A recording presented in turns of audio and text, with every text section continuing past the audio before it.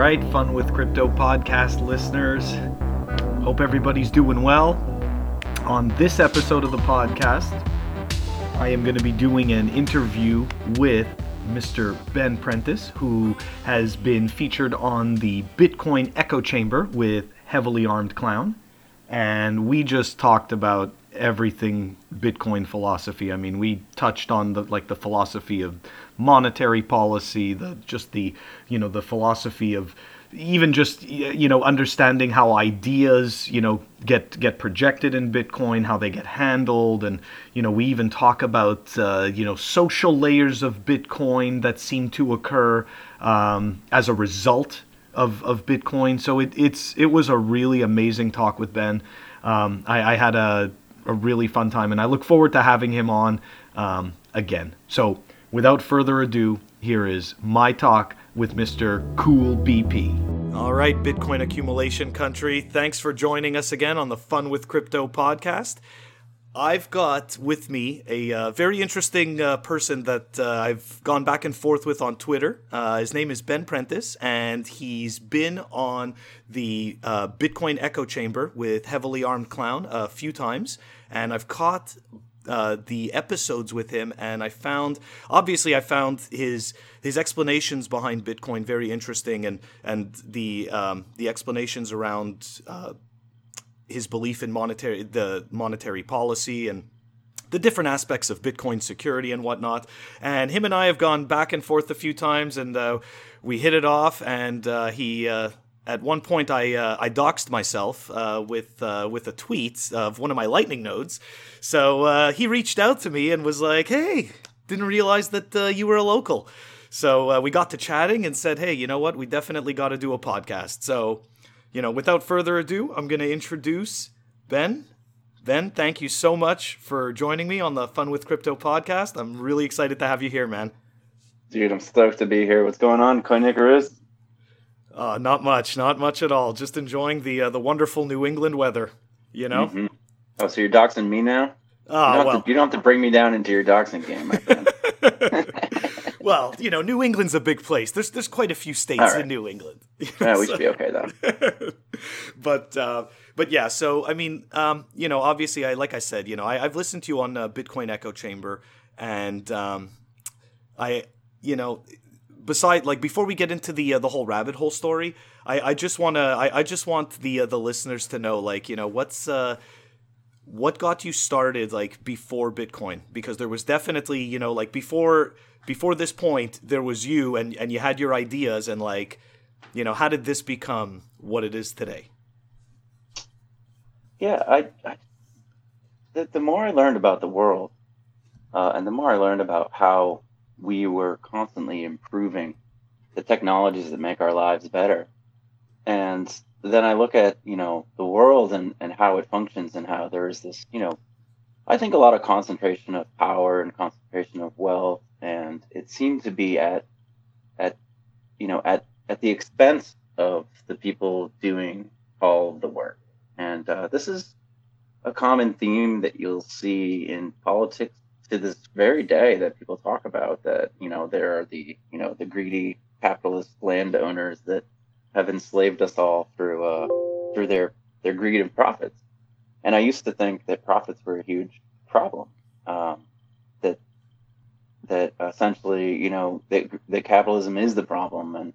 And I turned an eye towards, people, someone like Bernie. I never became a Bernie Sanders type supporter or whatever, but I saw in that this socialist ideal, this idealism in the world that, oh, well, there's plenty of wealth, and that we need to kind of redistribute it. And I actually do think that some of that wealth will be redistributed. But my point is that I think a lot of us agree that the system as it exists today is not fair. And there are certainly differing ideas about how to, flatten that fairness level. And I think technology, as it exists and as it evolves, is one of the things that helps flatten that, and there's this great, and this really continues to answer the question, because Andreas was the key for me to understanding Bitcoin. He was also the only first resource I had and I'm not an Andreas Maximalist or anything, but he has this great example about the ability to broadcast, and this ability to broadcast information, many hundreds of years ago was relegated to only the people that had that were literate and had scribes, and could write books. And a lot of that information was disseminated first, through the Bibles and the Torahs and the Korans, and eventually, Gutenberg with the printing press kind of he leveled it out a little bit more. More people had access to broadcast information worldwide. And in the modern paradigm, it's easy to understand that, in the 1940s and 50s, or I guess 50s is better, people with, $100,000 worth of TV equipment and a satellite uplink and all this such could broadcast now worldwide. And their message, whatever their message was, whether it be right or wrong, was able to be broadcast worldwide, to everybody. And that was, again, this ability is now relegated to only these very massive TV companies and such. And, we're talking about concentration of wealth and power. So, there's a lot of, I'm not the only one saying that these media companies have a lot of influence. But today, this thing that I'm talking to you on now, and these things that we can't put down and we're constantly staring at and scrolling at, these little computers in our pockets now allow us to, as you and I are doing essentially right now, broadcast to the world at a zero additional cost. Once you have the sunk cost of the device, which is pretty much a foregone conclusion by modern, standards, that everybody just has one of these things. Now everybody can broadcast worldwide. And that paradigm is still kind of distilling into the world. It's still kind of, coalescing, that we're still trying to now figure out, well, now what, right? Because now it's, the fake news era of, CNN and Fox News. I always like to just bring those up as this kind of dichotomy between the two, the left versus the right or whatever. But really, I think the really interesting thing is happening on Twitter. And the reason I think that is, and this is hilarious too, because it's like my Twitter story is just like Bitcoin, and they're tied together because I got onto Twitter because of Bitcoin. Same but here. I avoided Twitter for about as long as I avoided Bitcoin. That I was just like, oh well, that's stupid. I have a lot more to say than 280 characters or whatever. Or didn't it used to be 180 or whatever? Anyway, the difference between Twitter and all the other mediums I've seen is that, like, for example, Reddit is by definition an echo chamber. You go to the Trump subreddit or the Bernie Sanders subreddit, just to keep the conversation in the same vein here, and like that's what you see. And you can go to the Trump subreddit if you're like a Bernie guy, but they'll actually kick you out of the Trump subreddit if you say you're not a Trump supporter. This is one of their rules, and I'm not saying whether it's right or wrong. It's just that's one of the rules. So you have these like silos, right? Yes. These echo chambers, and Twitter is almost the opposite. Where, I mean, yes, we can block, and we can craft our own echo chambers, but by its nature, I actually got onto Twitter to only see. I'm going to tie this together. I'm going to answer the question. Oh yeah, no. I got onto Twitter to only see Bitcoin stuff, and by George, good Lord, I keep getting all these markets and politics and religion, and not just philosophy in the sense of Bitcoin, but like literally, like I'm seeing all these other spheres just creep in, and it's because of the way that Twitter aggregates information and the way that we as humans aggregate information. And the most interesting part of this is that on Twitter, I don't follow ideas, I follow people. Yes. And that is massively interesting. And I unfollow people too, by the way. When, as Colin put it on the Bitcoin Echo Chamber, they interfere with your intellectual exploration or something. I'm paraphrasing him here. But my point is that now, instead of, I think this new paradigm of information exchange will eventually solve the fake news problem all by itself. I've been pondering this for quite a while, and a fake news problem is a real problem today. That there's the CNN versus Fox News paradigm, but it's happening on the internet too. Because like they talk about like Facebook and Facebook, the Cambridge Analytica and them, like, Russian bots and, like, I still think those are issues, but the way that I consume information now is really interesting. And I think what is different now is that I evaluate information from many different sources and evaluate them not based on where that information came from, but the content of it. So it's like the Martin Luther King quote. We don't judge the information by the color of its skin. We judge it by the content of its character. And that, once we start to do that as a society, we'll be much better off. And maybe we're not quite ready to do that yet. And there's, we can go into the education system and how it teaches us to kind of like accept information from authorities. And Andreas talks about that too, this appeal to authority. But yes. I do think that we're moving in the right direction. So to finally now answer the question, I think it took me a long time because I'm a skeptic. And I think you'll find a lot of Bitcoins are skeptics. And it took Andreas talking about helping, he talks about like banking the unbanked or whatever, but and that's kind of a meme now. But I more mean that he talked about this flat system, and about leveling the playing field, I think. And I think the problem with our current system is that it is not level. I think that's I don't know. I have a much longer answer to that, but that's the short answer. That's awesome. No, that's totally awesome. But I want to go back to something you said about being a skeptic, because to your point, I came to Bitcoin in this way as well. In terms of it's like it took me so long because I was skeptical. And to your point, I find most Bitcoiners, especially like I guess you'd say hardened Bitcoiners, like are extreme skeptics. And I've quoted this before and I've tweeted this before, but it's like every single day I wake up and I try to destroy Bitcoin, and every day I fail, and the only thing I can do now is just go and accumulate more and use it. So it's like every day I wake up and I'm like, all right, there's got to be the angle. I'm going to see it, and I can now break it down and get away from it. And then I'm like, no, I can't do that because it actually doesn't break in that way. And then I'm back to square one again. And I'm like, okay, it's the best again. And I go and accumulate more.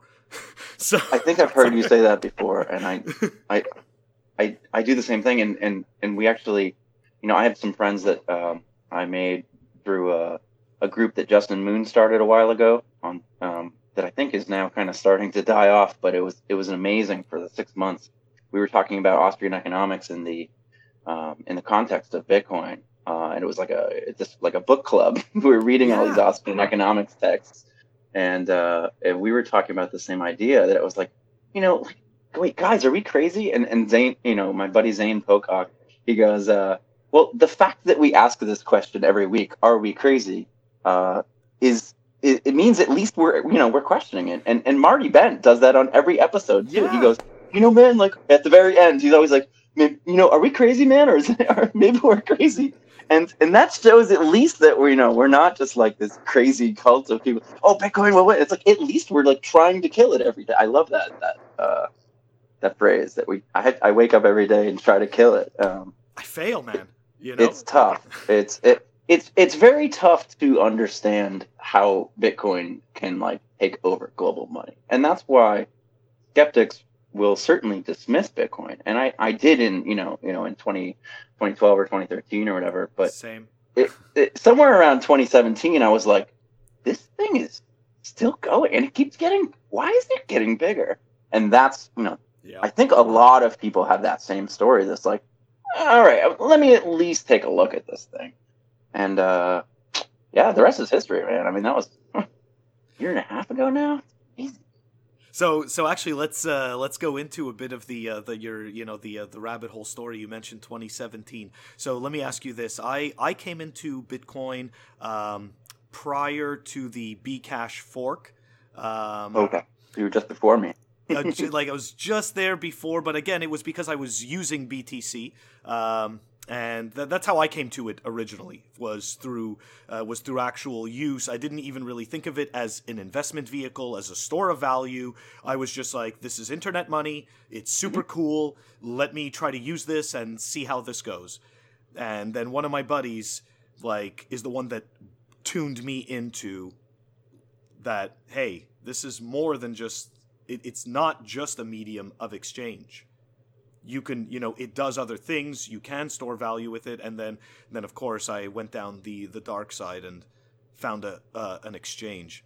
So, and well, that's what I think is so interesting about Bitcoin. Is it's so many different things to so many different people. To Peter McCormack, and this might be similar to your story, I'm not sure. To Peter McCormack, love him or hate him, he got into Bitcoin to get a medication that he thought would help his mother that he couldn't get any other way. That's right. It enabled this trade. This plant that people buy and sell and grow, that grows naturally, a government said that he couldn't have. And he said, I don't really, there's this quote about like when a government institutes a law that somebody thinks is immoral, then the person has the horrible opportunity to decide between being unlawful or going against their own morals. And this was a case of Peter going against the law because he thought he was doing what was morally right to help his mother. And whether it just helped comfort her, I mean, obviously it didn't save her life. It's just such a sad story, but maybe it did help her in some way. And that was Bitcoin to Peter at first, Yep. And to some people in Venezuela, I have a few friends in Venezuela now. I did an interview with one guy, but I have another friend I just made.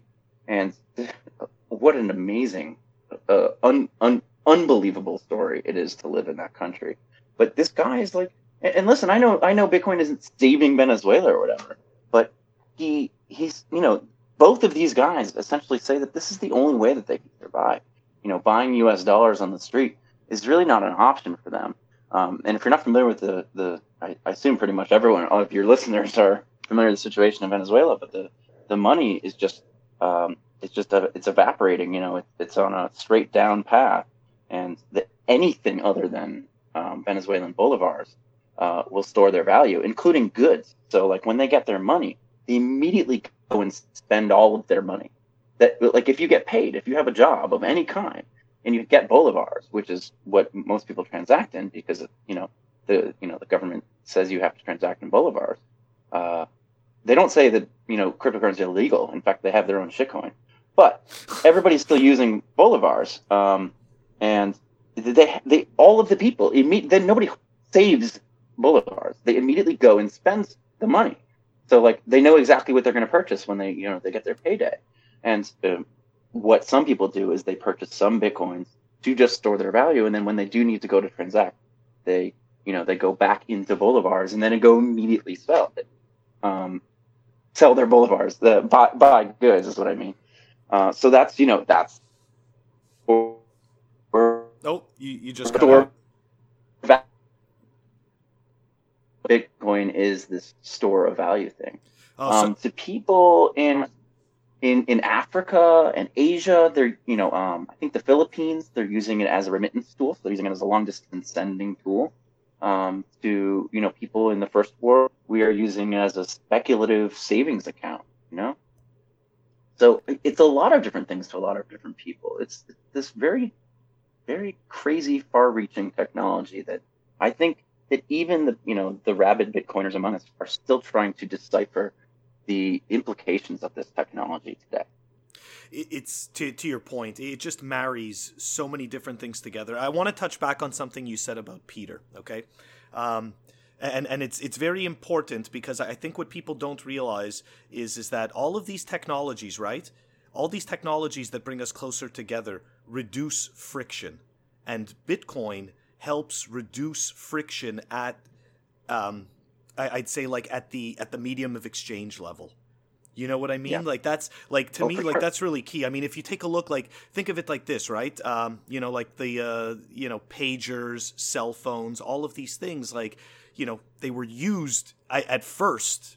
In terms of mainstream society, they were used by the fringes, which were people doing sketchy stuff.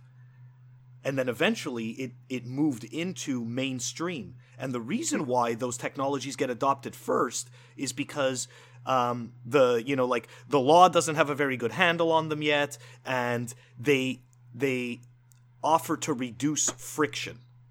And then eventually what happens is they end up reducing friction for everybody. You know?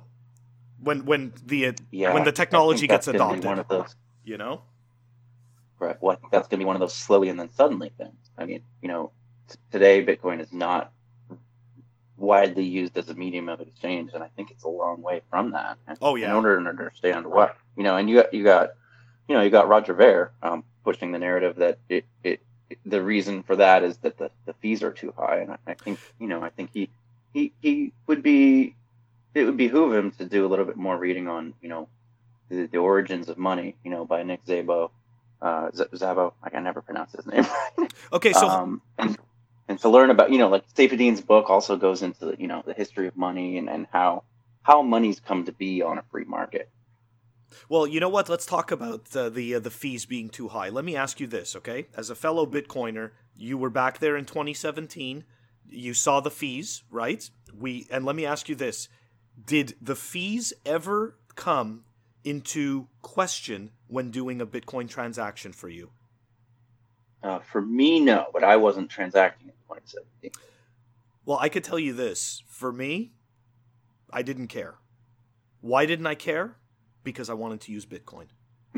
It's like that's so this BS about the fees, man. This is like it's like a dangerous narrative that like where people who don't understand enough about Bitcoin end up becoming shitcoiners.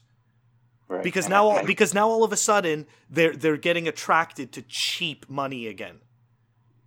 And I think that is true, but I think it also, more importantly than that even, is that they're really looking at it the wrong way. That this is not PayPal. Yeah, exactly. This is a new monetary paradigm, and I keep seeing. I was sparring a little bit with some of these market guys. Raul. I heard Stefan kind of going back and forth with him, and I think it's Raul Jamai, who very intelligent guy, understands markets very well, but I don't know if he really has spent the time that Stefan Livera has on Mengerian origins of money or Szaboian origins of money, and like how new money's come to be. Quite the opposite, in fact. They are entrenched in the status quo of just government makes money, and that's what it is. And I think they're all starting to ask these questions of themselves, and hopefully the really smart guys and the influential people can do the research and really try to understand this stuff. But I as much as people like that understand the markets, I don't think that they understand how new money come to be. And there's another guy who is similar, but not like Raul, is Ben Hunt. Oh yeah. Epsilon. And that's a really interesting one because I think he potentially does understand this stuff, but he's like me in 2013 or 2014 or whatever. There's like, this could never work. The governments will shut it down. And a lot of my smart friends will say that. And I certainly do believe that a lot of governments will ban it. And I also believe that that's really only going to hurt them. And they're, but I do think it will happen. I think more governments will ban it. Some already have, but to it's like trying to ban the printing press. It's like trying to ban the cell phone. Yep. I don't think this technology is not going away. You could try to kill the Bitcoin network, and I think that would be very difficult to do and very expensive. But you might actually be relatively successful at doing that. But what about the other 3,000? Or even then, even if you kill the Bitcoin network, could the UTXO set just be ported to a new technology or whatever? And I don't think it can go away at this point. It's like the cat's out of the bag. It is. Governments will try to regulate around it, and they'll be successful in some ways, and they'll be unsuccessful in some ways. I was talking to, I was speaking to somebody recently about actually exactly what you're talking about, and the perspective was very interesting, because a lot of people think that governments don't really understand cryptocurrencies and Bitcoin, and actually the governments really understand it very well, and they're keen. They're much more keen on this than we think. Okay. So I think, like, if you take a look, like, look, man, like, look at the internet, right? Look at your point. Like, look at cell phone technologies. Everybody in the government today has a cell phone. Everybody's on the internet. The government uses the internet. Like, you know what I mean? It's like they couldn't ban it. They couldn't stop it. Sure, at first they try, and like you said, they're going to try to regulate around it. And that's exactly what they're going to do. They're going to regulate around it because it's all they can do. So I'm like... And that's not to say that I necessarily agree that the governments understand it very well, but it was interesting to hear that perspective and got me thinking. I'm like, you know what? It's my own bias that makes me think that the government doesn't understand it. It's like, almost like that's what I want to believe. I don't know. I think that the way that we talk about the government is probably not necessarily helpful to understanding. Colin and I have discussed on the Bitcoin Echo Chamber these kind of macro ideas of what are nation states plays, which cards do they have left to play or whatever. But I think the thing that we bring up that is really interesting is that the government is not a single entity and doesn't always act as one. It is a bunch of individual humans. And if there is this guy that's doing as much research on Bitcoin as some people like Nick Carter or whatever, maybe he turned into a Bitcoiner and now he's trying to convince everybody, and he's like, oh nope, you can't kill it, oh well, like, better buy Bitcoin. Who knows what's happening in there, and certainly there's somebody in the government being like, let's not do this, like, oh, I think his name is Brad Sherman, and just expose the value proposition of this currency to the Congress or whatever he was talking to. So it's a bunch of individual actors, and there's all these checks and balances in our government, and it's going to be really interesting to see how it plays out, especially in the light of the fact that the U.S. Congress is talking about shitcoins now, and everyone is looking at the difference between what Facebook would be, or Facebook's currency or whatever would be, and what Bitcoin is. And I'm just happy that we're finally having this conversation on a worldwide scale. And it's funny because I'm saying finally, and it took me 9 years to really start having the conversation too. So, but regardless, it's good that the conversation is happening nonetheless, right?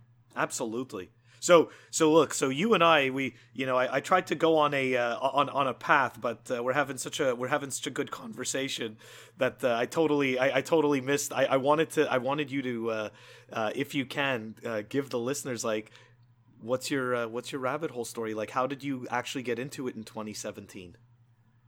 So I don't know if you're aware or not, but in 2017 the price went up a lot. Oh yeah. It did.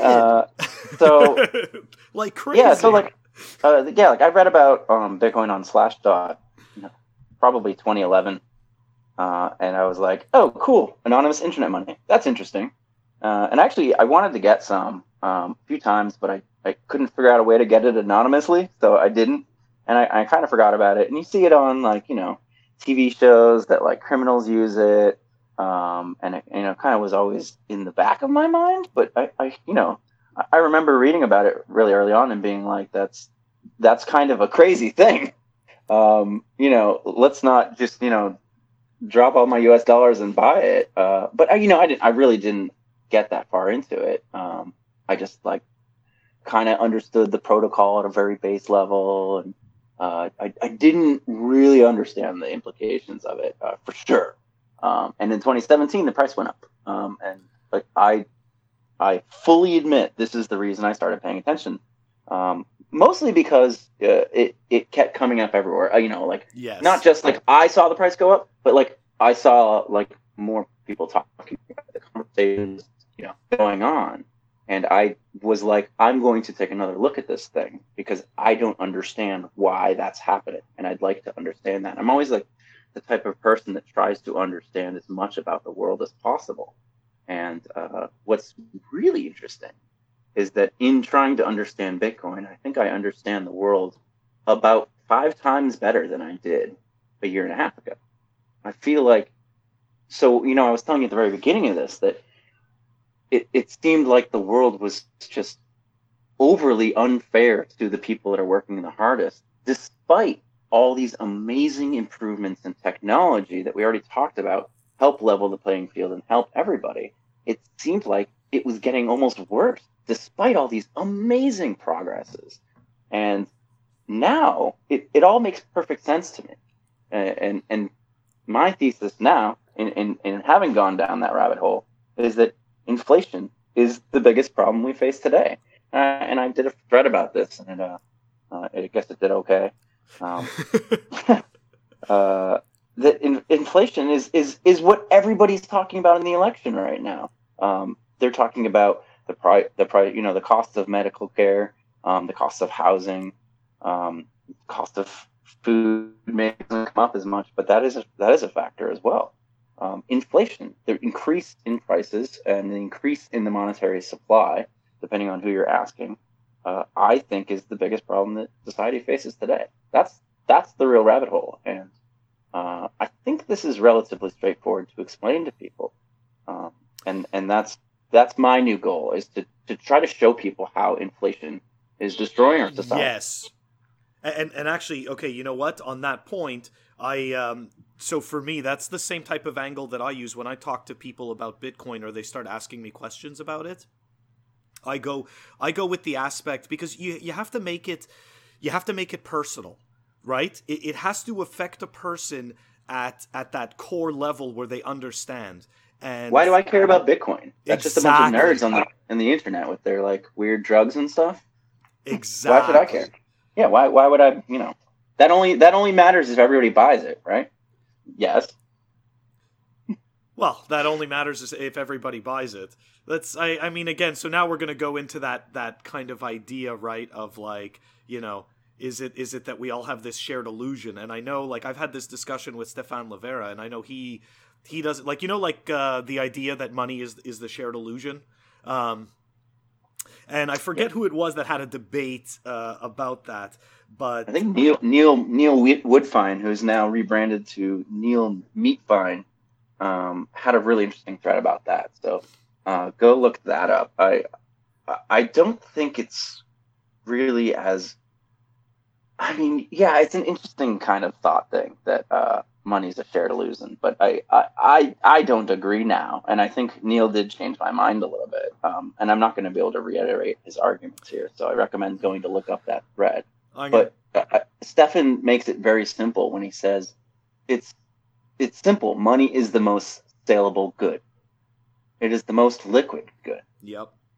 And it tends to converge on one, or maybe two. And it's possible that, Andreas talks about, a lot of people criticize Andreas for supporting Ethereum, for not being a Bitcoin maximalist. I suppose that there is a possibility of this, quote, long tail Pareto distribution, but I still think that Bitcoin will probably absorb. I personally think that Bitcoin is going to take the vast majority of the monetary liquidity in the world in the future. I do agree. I don't think there's really room for much shitcoins because liquidity is king. I think I always say this on everyone on every podcast, but I think it's so important. As Saifedean, he said, it was just in some random Twitter thread too. It wasn't like one of his big things, but liquidity is king, and his demonstration of that, his example, is that second layer gold beat first layer silver because liquidity is king. And he talks about stock to flow. What I've been getting into recently is this idea that Austrian economists advocated for gold, and they didn't advocate. Eric Voskuil, who's a really interesting thinker, kind of rails on Saifedean for talking about the stock to flow hardness of a money. Okay. And actually Eric has some interesting points there, because Eric is very ardent about being using only logic and deduction not using like empiricism or data to prescribe, how we should move forward, economically speaking. And this is a very Austrian concept. So, it's very weird to see, these two people that you both respect that are vehemently disagreeing on this main topic. So, I went with Austrians are proponents of gold. Why is that? Why are they allowed to be proponents of gold? And what's their argument? Well, the argument is that gold already won. It already emerged on the free market. So they support it as the people's choice of money. They're not saying gold stock to flow was better than the rest of them. It's just that it already emerged as the best money. And maybe that stock to flow thing, essentially that, to try to sum up what I'm trying to say here, is that I think Bitcoin is already emerging, as gold did, in a free market, as the money of the world. Its dominance is almost indisputable in any metric you look at. That's why I advocate for Bitcoin, and I think Saifedean's argument to understand the empiricism behind it, while maybe not rooted exactly in Austrian theory and methodology, I still think it does help support why. But I don't know. That's my kind of rant on, the emergence of money, and I think that this is a conversation that I'd like to see happen more, and not have these people just blocking each other or whatever. I do think it's extremely interesting, and I like hearing different perspectives on it because we as Bitcoiners do not always agree, and that is totally great. One of my favorite things to do is disagree with people that I think are extremely intelligent. That's why I like talking to Eric, because I don't always agree with him, but he's a very intelligent guy, and he has been thinking about this far longer than I have. So. Well, it's to your point, it's very important to, number one, to be willing to challenge your own ideas, because what a lot of people don't realize about human behavior is that, we marry ideas. It's like all of a sudden we take ownership of these ideas and then we take them personally, and then it becomes this personal attack, and now all of a sudden I'm defending this not because of its properties or its qualities, but I'm defending this because it's my idea. You know what I mean? Like dogma. It's dogma. Exactly. And have you like, seen the movie Dogma? Oh yeah, absolutely. There's one quote in that movie. I mean, the movie is just a comedy. Yeah. Some interesting religious perspective and philosophy if you like to get into that stuff. But my favorite quote from that movie is one of my favorite quotes from any movie. And he says, and I'll paraphrase here, and this is Chris Rock talking. Nice. And he says something along the lines of, I gotta remember this quote. This is so good. Don't worry, this is worth it. You can change an idea. Ideas are powerful, but beliefs are far trickier to change. And I think it goes on a little bit, but this idea that, if we hold ideas in our head, they're malleable. I think Pierre is always saying, and I don't think it's a Pierre quote, but he always says, strong ideas weakly held, or something like that. But when you have belief, it's very difficult to change them, and I think that's what you were talking about. I'm just reiterating exactly what you said. If you believe in fiat money, it's going to be very difficult to to entertain the idea of Bitcoin. And if you believe in Bitcoin, it's going to be very hard to entertain the idea of something else, I suppose. But let's have ideas and let's hash them out, right? Exactly. Like it's to that point, it's important to have those ideas and to be able to think critically about them, and be able to just simply, I think what I'm trying to say is don't put any emotion into them. You know what I mean? Yeah. Like there's a term called bare attention. And essentially, it's part of mindfulness, okay? And that's exactly what it is, to examine ideas as they are. They're not happy or sad. They're not good or bad. They're simply as they are, information that we look at and that we have to decide based on their merits. And that's that's something that like I find like oftentimes, you know, when we see these arguments or these discussions on Bitcoin, this kind of goes back to that, you know, destroying fake news. The ideas that are argued objectively on their merits, they stand the test of time. You know, the quotes that people put out that are you know, built on properties and, again, that objective reality, those are the quotes that stand the test of time. You know, it's really, really interesting, and I find that Bitcoin really brings that out. You know, like, because if your argument is soft or and you're too heavily emotionally involved in it, you're going to, you know, it's not about winning or losing, but yes, you're going to lose. You know, like you're going to lose, because what's happening is that you're arguing with your emotion. You're not arguing with the merit of the information that you have. So, and another interesting thing about this space, I agree with that. Another interesting thing about this space is that, you know, we are arguing about, you know, the emergence of monies, something that hasn't happened for hundreds and hundreds of years. You know, like gold and silver were like the last two in recent memory. So we're arguing and trying to, you know, say that we're authorities on the information of a completely new paradigm, because it's not just the emergence of monies now. This is the emergence of digital commodities, you know, which is a brand new concept in the digital age. And by the way, I love this. Who is it? Is that Michael Goldstein that talks about the monetization of a good in real time? You know, the monetization of gold took years of years. This is all now happening. Like, oh, can you hear me? This is all. Oh, okay. Well, it's all happening like right now at the speed of light, and this gets to your idea about you know, Bitcoin time that you mentioned when we were having a chat right before the pod. Is that like, oh man, time just seems to pass very strangely for me now.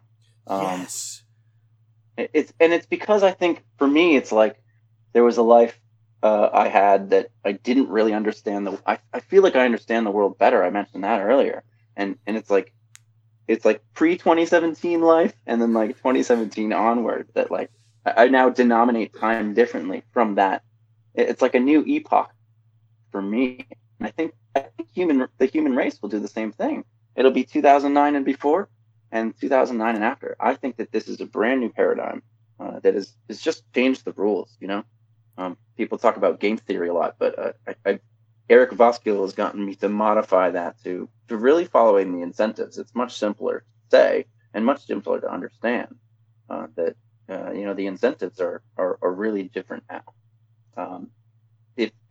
If Bitcoin can disintermediate the need for government money and show the world that we can just, you know, as Andreas says, exit the system. And provide a stable, liquid store of value and medium of exchange and unit of account for the world that maybe the governments won't resist. As you know, they'll try to resist, and they'll realize that they can't anyway.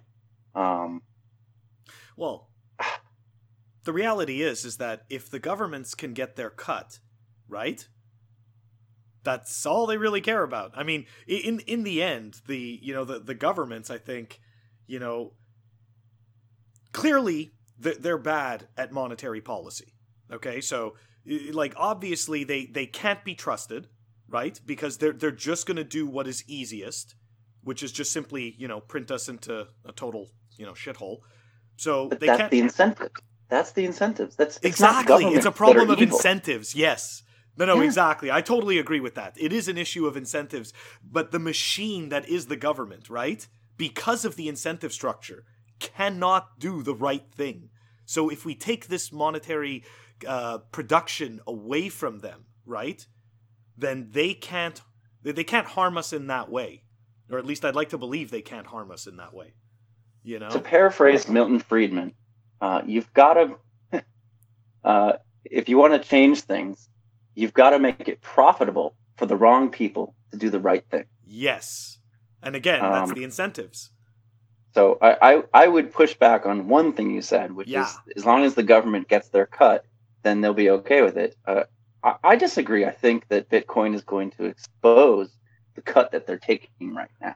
Oh. And that's what I mean about inflation, is that this is this hidden, clandestine way of extracting wealth from people, and giving it to not just governments, but like, the people on top, the 1% and the 0.1%.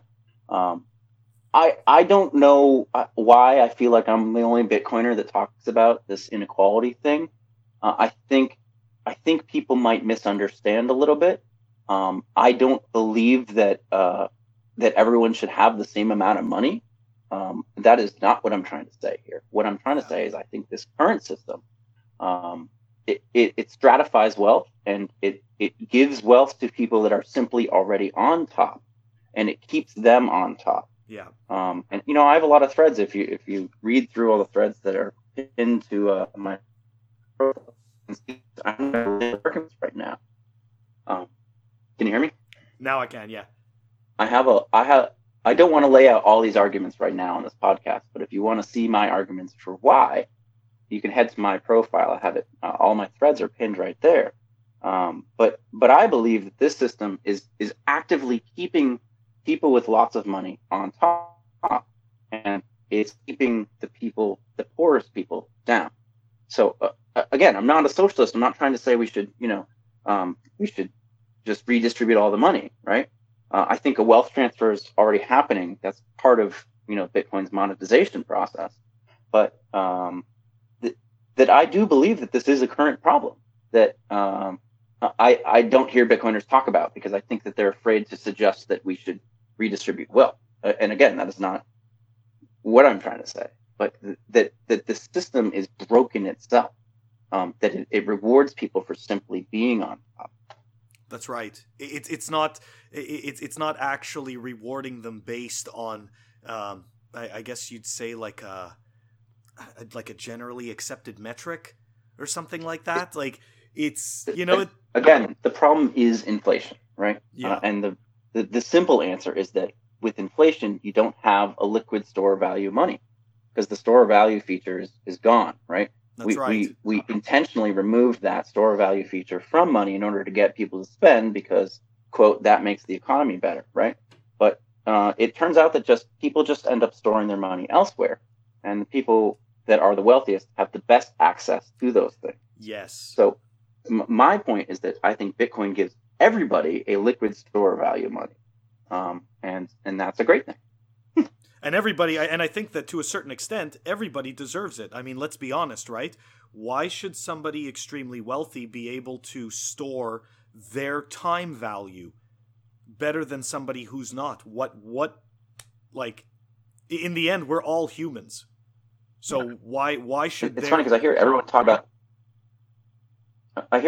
the. I'm sorry to interrupt you. I hear everyone talk about the Cantillon effect, and I think that's important to understand, that people that are close to the new source of money, that they stand to benefit more because they can spend their money before the prices rise, and that is a thing that is tied to inflation. However, I think that this lack of store of value for the poor is the most important thing.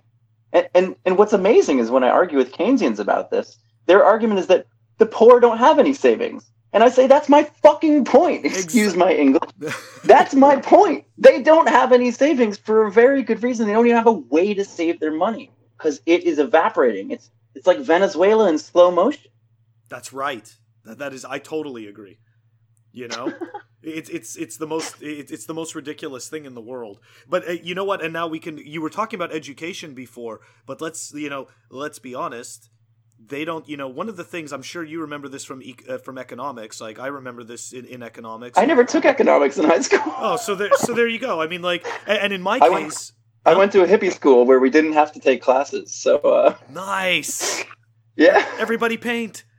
So it's funny because I'm fresh. I never learned the economics than most people. I've only learned Austrian economics. That's actually awesome, because I could tell you in the general school system, and I'm originally from Montreal, so I'm giving you the perspective from like a Canadian, but in economics, man, they don't explain to you properly, the true implications of money. and what money is. All they do is explain to you how people use money today, okay? And they show you like a basic ledger book.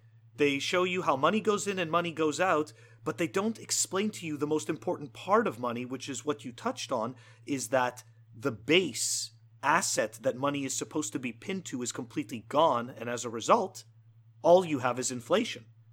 Well, so, they did that intentionally, and they told us that right. was for the greater good. But again, I think that and they don't let you argue it.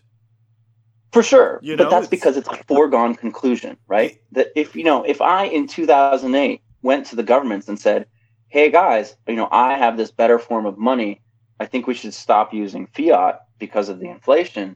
Let's use this." They, I'm assuming they'd all laugh at me, and probably anybody I went to on the street too and said, "Hey guys, let's use this brand new money. I think it's better." They'd probably all laugh at me too, because it's accepted that just governments control money. There's another great quote about that. That's like, most economists, usually proponents of the free market, stop short at money and just insist that the government must regulate it, must supply it.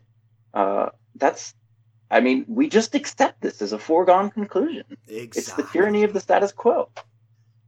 Dogma. Dogma, yes, exactly. It's like, and it's true. It's like, I remember, so, we're talking about that it's a foregone conclusion, right? That governments produce money. Like, I remember being like, what was it, like maybe 17 or 18, and I started to, like, I read this little book, right, called The Little Book of Money, or The Little Money Book, okay? And obviously they talk about the shells and talk about all different, like different aspects of like how money gets created and whatnot. And like I get to this book and I'm like I get to the end of this tiny little book that tries to explain money as simply as it can to you. And the only conclusion I came to at the end was, oh my God, we've been hoodwinked.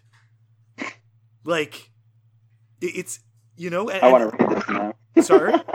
I want to read the book now. Yeah, I'll send you the link to it. It's actually pretty. It's good, and it does explain it simply. I thought you were going to say it gets to the end, and then we're like, and then we adopted government money, and everything was great. Oh yeah, no, it totally goes into like how the debasement of money from gold and Oh yeah, but it does it simply. I'll send you the link after. I'll post it even in the show notes for listeners who who want to check it out. And actually, speaking of the show notes, I'm going to I'll post a link to your profile so people can go and check out your tweet threads and everything. Thanks, man. Yeah, no, for sure. But going back to the going back to what we were just discussing with with education and whatnot. So it's like they don't, especially what they don't teach is they don't teach people really about the importance of putting your money in these other investment vehicles. You know what I mean? Like essentially, it's like when there's only fiat, right? You have no choice but to diversify. And the only people who can afford to diversify are people who have chosen either to educate themselves in that manner, that they understand that they have to diversify, or they had somebody in their lives who was already financially literate that was able to teach them that. But the point I'm trying to make is that they had no choice but to diversify. So if you want to store your value, you now all of a sudden either hand your money to a financial, a financial advisor or something like that. So again, trusting your money to some centralized third party that's just going to make decisions for you, or you now have to take on the second job of becoming an investment guru, and start trading stocks.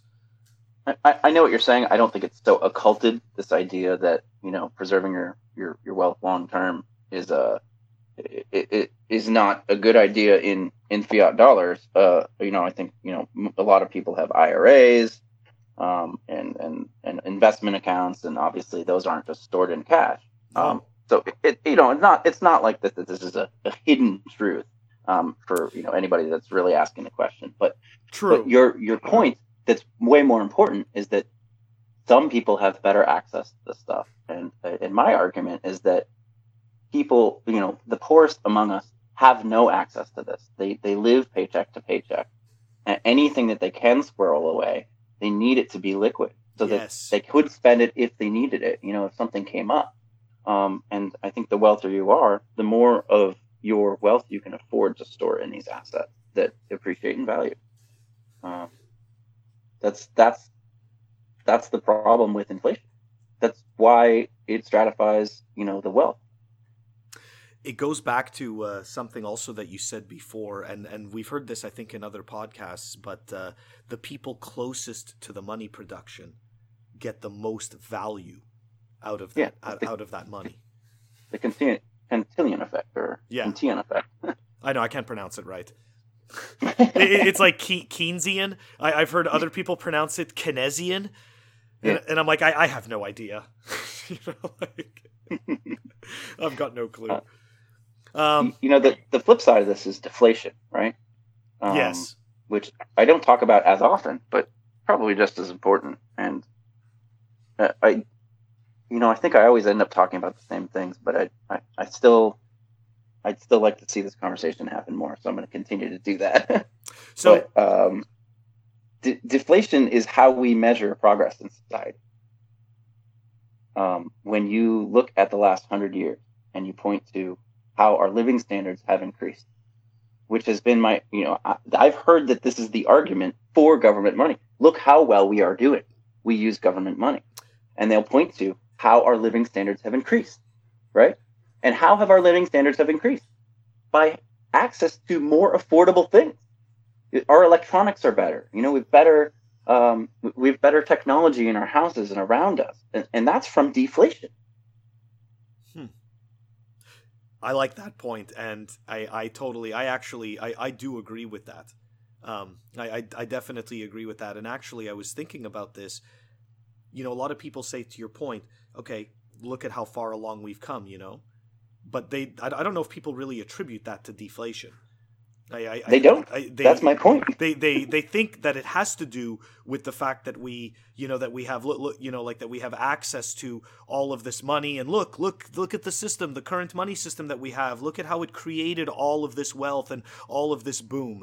But my question, and I argued that it happened despite that. Exactly. It happened despite that. And my question is, how much better would it be if we would have used a deflationary currency, or something, obviously something with scarcity and a hard cap and a monetary policy that can't be manipulated by the governments. We always sit there and look at how far we are, but I think we'd be, and of course I won't know because that's not the path we took, but how much further ahead would we be?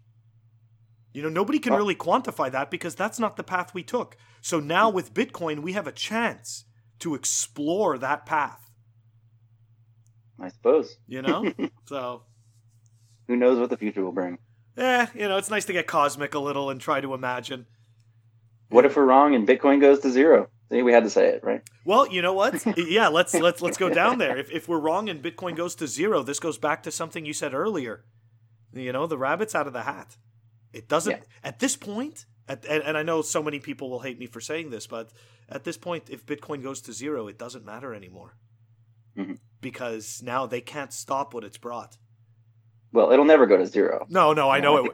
I know it won't. But I heard Saifedean say something like, "If it goes down to $1, I'll buy it all." I was going to say one of those guys has said that, and it's like there's a lot of people that will never sell their Bitcoin, whether even it goes down to $50 or whatever, it'll never go to zero. Okay, so let me ask you this, right? Because I'm sure I mean, look, you went through the bear market that I hate to call it a bear market because seriously, we're still significantly up from zero back in 2009, so I don't really consider these bear markets. I just consider these typical cycles, and I'm not such a price guy, okay? But the reality is, every time Bitcoin has dropped, the only thought that I have is, damn it, I wish I had more money on the side to buy more. So, and I know for a fact, I'm not the only one that thinks like this. So, to your point, Bitcoin doesn't go to zero. Yeah, well, it's because that you're assessing your wealth in terms of Bitcoin. You're already using Bitcoin as a unit of account. Yeah.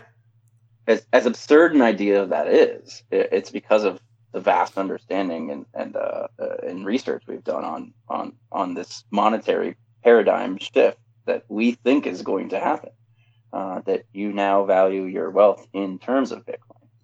So that takes a lot of mental effort to wrap your head around. Because I remember seeing that like very early on. People were like, "Oh, well, 1 Bitcoin equals 1 Bitcoin." Like, you can't do the same thing with the U.S. dollar. 1 U.S. dollar equals 1 U.S. dollar because It's not true. I mean, although the U.S. hasn't printed money for 5 years, I think they printed like 4 trillion in the 5 years previous. So, Bitcoin obviously is a different paradigm. So there's a reason people say that, but it took me a long time to understand what they were talking about. The 1 equals 1. So I think it'll take other people a while to figure that out. You know what? You bring up a good point, right? And this is something actually I discussed with Dan Held, and he brought this up. I really like this idea, is the narrative compression, right? Like the best, like essentially, like right now, what we don't have yet in Bitcoin, but it is emerging, is that perfect narrative. That the narrative that brings the average person into the fold with a proper understanding of what it's going to mean for them.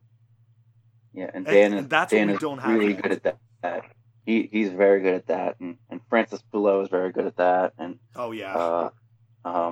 Messire, Messire. Gigi, Gigi's incredible. Yes, these guys are trying to distill it down, and I think Saifedean has done a great job as well. Nope. The economist. I said Saifedean has done a great job of this as well. I think he may not be the Austrian economist, but he is helping people understand why Bitcoin might emerge as a global money. Yeah, I definitely agree. Dan. Dan. I find. I find that he explains things very simply. And that to me, it's not just to me, but there's that quote that the mark of a genius is to reduce the extremely complex to simple. So and that's to me that's exactly what he does with Bitcoin. That dude is on another level. I got to meet him at the MIT Bitcoin Expo. I can't believe we didn't meet each other there. I mean, first of all, I know, right? We were like crossing paths almost. He's such a great guy. First of all, I just sat down and talked to him for like an hour. But man, he's just on another level. I need to go back and reread all his stuff because it's pretty bullish. It is. It's super bullish, and I recommend it to anybody that's really wanting to get into Bitcoin and has decided. Once you've decided to take the official tumble, and I'm I want to get into this, it's check out his work. I always refer them to him.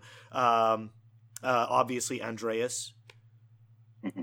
A lot of his one of my favorite talks is, which is kind of weird, I can't find it on YouTube anymore, is 50 currencies that'll be worth dog shit or something like that, or 50 currencies that are worth dog shit.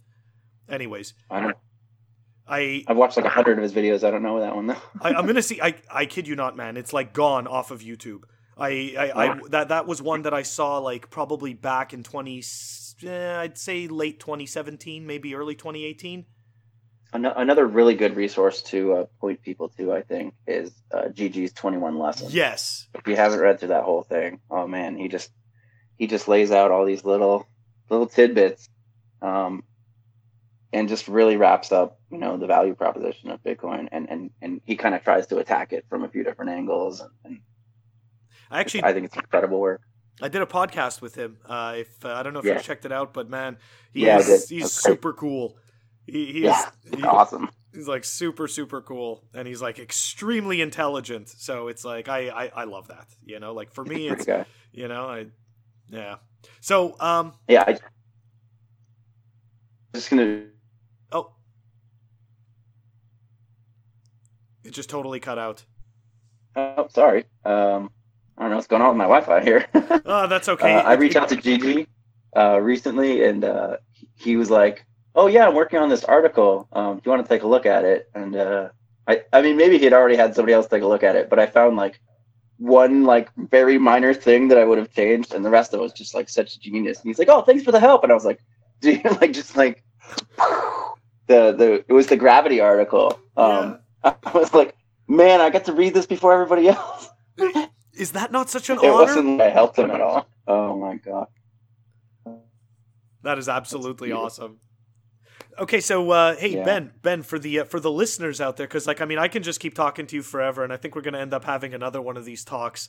But let me ask you this: do you run a Lightning node? Yes. Awesome. What do you, if you don't mind me asking, what type do you run? I don't have a wall of nodes like you do, but I just have I have Pierre Richard's node launcher. Nice. I think it's just that simple. Nice. I've never been like a geek's geek. I've always just been kind of like this in between, guy where I've always had a real close eye on computers, but I've always been interested in lots of other things too. So Pierre Richard is just like, if you haven't seen his node launcher, it's like Windows, Mac, and Linux. Download it, install it, follow like 5 steps, and it's up and running. And I have a full Bitcoin node, full Lightning node, and it works great. I've only had a few minor issues, and I just jumped into Telegram, and he's right there to help you out. He is so it's going to be over Tor in the next release, I believe, which is awesome. But I would like to get a nodal. I think that having a dedicated piece of hardware, I'm still kind of trying to let it flesh out into it's like that whole thing about buying and tech. I'd really like to see it solidify a little bit more, but they already have such a great product. That's probably what I would get if I was going to get a hardware box. But I'm sure that that you would probably be shilling those little Raspberry Blitz things. And I know you have a bunch of those, and I'm sure that that's a cheaper option too. So I haven't done all my research yet. So well, you know what? I'll point you to. I wrote an article about. It's called "Adventures in Lightning Land," and it's exactly about my whole trip down all these different Lightning nodes and trying them out, and doing the research. So it might actually be helpful. And I also outlined the different price points, and so I'll send you the link to it if you're interested. It's a short read, 9 minutes, and yeah. But to go back to it, I have a Raspberry. I have the Raspberry Blitzes, and I have a Casa node, and I don't have a Nodal yet, but I do intend on getting one. The big difference, though, with the Nodal is that it's more powerful, okay, than a Casa. It's more powerful than Raspberry Blitz, but it has to be because, or I shouldn't say it has to be, but it has the other piece that it has that those nodes don't have yet is BTC Pay Server. Right. So that you can, shout out to Nicholas Dorier for making BitPay obsolete. I love that Yes. I love that tweet. So good. Oh, it's so good. But yes, lies. Sorry. Oh, lies. He said. Yeah, lies. I loved it. So yeah, that's awesome. So look, we're gonna wrap it up, man. But it's been really, really great. It's been really great talking to you, and if people want to find you, what's the best way to reach out to you? I mostly just rant on Twitter, so just reach out to me at MRCOOLBP Ben Prentice, and listen to me just rant endlessly about inflation. So I'm gonna put contact details in the show notes as well. For your Twitter, so thank you very much. And so Ben, I really appreciate your time, and I really, really enjoyed this conversation, man. Thank you so much for being on my podcast. Thanks, man. Thanks for letting me rant at you for an hour. I wouldn't say it was we went back and forth. It was pretty good. Yeah. I liked it. It was a great time, man. Thank you so much for having me on. Cool. All right. Bye. Later. I hope everybody enjoyed my discussion with Mr. Cool BP, Ben Prentice. Look for his Twitter contact details in the show notes. I'm also going to post a link to his Twitter feed so that people can go check out some of his inflation rants. And of course, as always, if you want to reach out to me on Twitter or Telegram, I'm at Coinicarus. If you want to reach out to me by email, I'm funwithcrypto@protonmail.com. Be reckless, have fun, catch you all next time.